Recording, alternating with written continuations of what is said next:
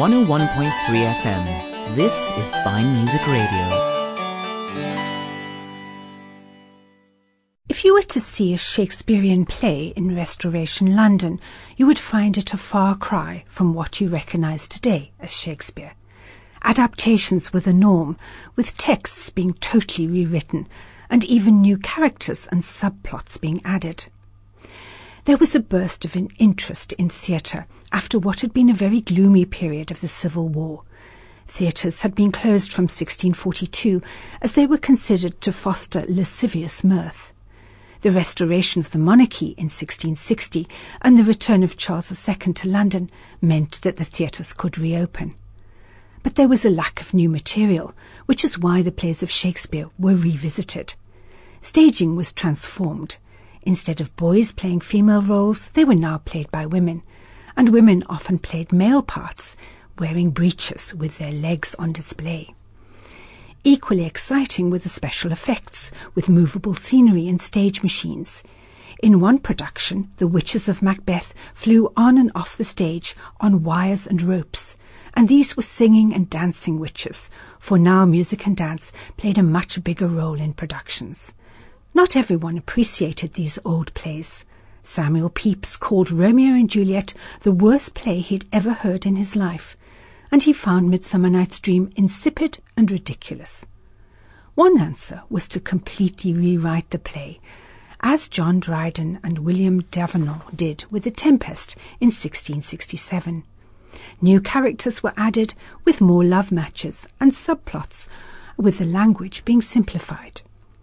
The playwright Thomas Shadwell then used this adaptation and made it into an opera in 1674, and this was hugely successful. His musical score was created by a group of composers that included Matthew Locke, who wrote incidental music and the overture, what is called the curtain tune. Starting with a calm sea, this piece of music builds up to a tempestuous storm before subsiding again. Shadwell's stage direction describes several spirits in horrid shapes flying down amongst the sailors, then rising and crossing in the air. Locke's score also has clear instructions, far more than was normal at that time, including violent, soft, loud, and soft and slow by degrees. Matthew Locke's curtain tune from The Tempest is played here by Peter Holman and the Parley of Instruments.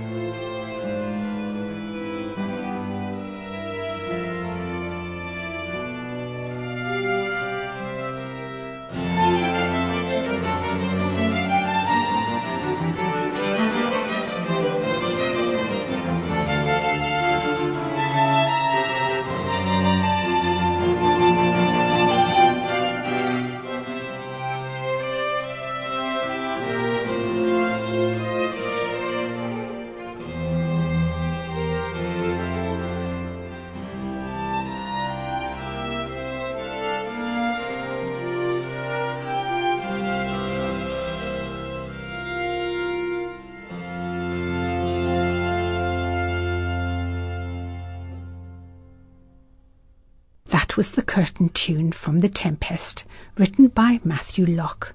It was performed by Peter Holman and the Parley of Instruments. 101.3 FM. This is Fine Music Radio.